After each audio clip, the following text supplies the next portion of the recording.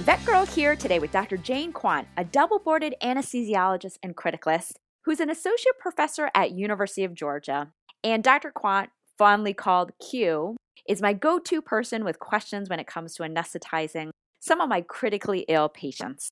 So in today's podcast, we're going to talk about a couple of tips when it comes to pre-medding dogs. Now, my first question is, if you have an aggressive dog, what is the best intramuscular sedative or pre-med that you like using? There's a couple different ways to go. First, if they're aggressive, I have different levels of aggression. If they're mildly aggressive, I will use dexmedetomidine, probably 5 to 10 micrograms per kilogram, and then an opioid, either morphine at 1 mg per kg or hydromorphone at 0.1 mg per kg. Put those two together, the opioid and the alpha-2, and then IM. If this is an aggressive dog to the point that you can barely handle him, I'll use those first two drugs that I just mentioned, and then I'll add either ketamine or tilazol. Now, this is the kind of combination that will probably flatten them, and you can almost intubate on that pre-medication alone. So dexmedetomidine, 5 to 10 micrograms per kilo, hydromorphone at 0.1 mg per kg, or morphine at 1 mg per kg, and then ketamine at 4 to 5 mg per kg, or tilazol at 2 mg per kg. Mix it all in the same syringe, IM, give them 15 to 20 minutes, and they should be completely flat out. And I have actually intubated a couple of dogs on that combination. They will have a tendency to get bradycardic because of the morphine or hydromorphone plus the alpha-2. Ketamine will not probably keep the heart rate up too high. So just be aware that they will be bradycardic. If they are too bradycardic, once you get them induced and on the inhalant, then you can give an IM dose of atipamezole and reverse the alpha-2. Great hints. Now, which do you prefer, ketamine or tilazol? And honestly, what's the difference? Tilazol is a combination of taletamine and zolazepam. It's sort of like diazepam and ketamine. It's already mixed together, 1-to-1. It's more potent than ketamine and diazepam, and it lasts a little bit longer. Personally, I prefer ketamine because the recoveries aren't quite as long. But if you want complete and total knockdown, because they're, completely vicious, tilazol will probably be your better drug comparatively. In the clinic with dogs that I can actually get a leash on or a rabies pole on, I use the ketamine instead of tilazol. Great question. And while we're talking about differences between drugs, can you tell me the difference between Domitor and dexdomitor? Domitor is medetomidine and dexdomitor is dexmedetomidine. They are two isomers, and the dexmedetomidine is the more potent, and so the company has refined, and that drug is just the dexdomitor, is that isomer of that combination. As far as I can tell right now, the dexdomitor is the only one that's on the market. It is a little bit more potent than medetomidine was originally because it's more concentrated. All right, great tips. Now, what's your favorite pre-med for a C-section?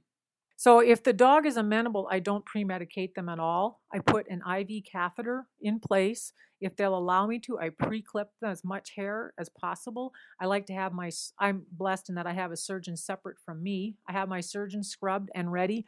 And if it's a really crisis, I'll actually induce the dog in the OR to decrease amount of exposure time the puppies will have to the drugs and the inhalant.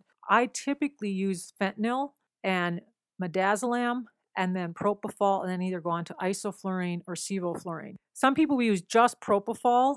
The only problem is there's no analgesic property with propofol, so you have to have the dog a little bit deeper on the isoflurane so they don't move when the surgeon does the cutting. And that can create some hypotension, which could affect the puppies. The reason I like fentanyl is it only lasts about 20 minutes, and it's a very potent analgesic. And by the time the surgeon gets to the puppies, the effect on the puppies is not as profound. And I reverse the puppies with 1 drop of naloxone from a 25 gauge needle under the tongue. And because fentanyl is such a short-acting drug, the puppies will not re-narcotize once they're reversed with a naloxone. Once the puppies are out, then I'll go ahead and give the mom hydromorphone IV for additional analgesic because it will last longer. Fantastic tips on C-sections. Now, in human medicine, they use a lot of epidurals. Do you commonly do epidurals in your C-sections to help minimize the anesthetic requirements? It depends. Humans can usually tell when they're not feeling well and they'll fast. Most of my C-section dogs, I worry that they might have a full stomach. So I do in fact do general anesthesia so I can protect their airway so they don't aspirate and potentially create pneumonia. That doesn't mean I couldn't do an epidural for extra analgesia. The other problem I have usually is I try to send my C-section mother and puppies home as soon as possible so there's no exposure to anything within our hospital that the puppies could be exposed to. So I don't do a lot of epidurals because I want that dog up and moving so they can go home relatively short period of time. So I confess I don't do a lot of epidurals in my dogs. I do give the mother 1 dose of an NSAID like carprofen, just 1 dose, injectable for extra analgesia, and that 1 dose will not affect the puppies through the milk. All right. I have one other question on those critically ill patients in the ICU, like Siberian Huskies or Greyhounds that you have on pain medications and just get really dysphoric from your fentanyl CRI or from your hydromorphone or oxymorphone. Even if they're a bit unstable, do you have any go-to anxiolytic drugs that just take the edge off? It depends a little bit on what the condition of the animal is. If they're extremely painful and dysphoric, and we feel that they're dysphoric from the opioids and we don't want to increase the opioid, but we don't want to reverse the opioid because we don't want to lose the analgesic effect, and they have a stable cardiovascular system, I will actually use dexmedetomidine 1 microgram per kilo per hour as a CRI to supplement, and that dexmedetomidine has enough sedative effect that will usually create a nice, calm, and quiet dog. If the effect is more pronounced than we like, you could always reverse it with atipamezole. The other potential, it's not a true anxiolytic, it's only a tranquilizer, is a low-dose acepromazine, 0.01 mg per kg. The only problem with that is if you give it and you don't like the effect, you can't get rid of it. It's not a reversible agent. Sometimes Huskies and Greyhounds are just anxious, and if we feel they're truly not painful, a low-dose acepromazine will help take the edge off of them.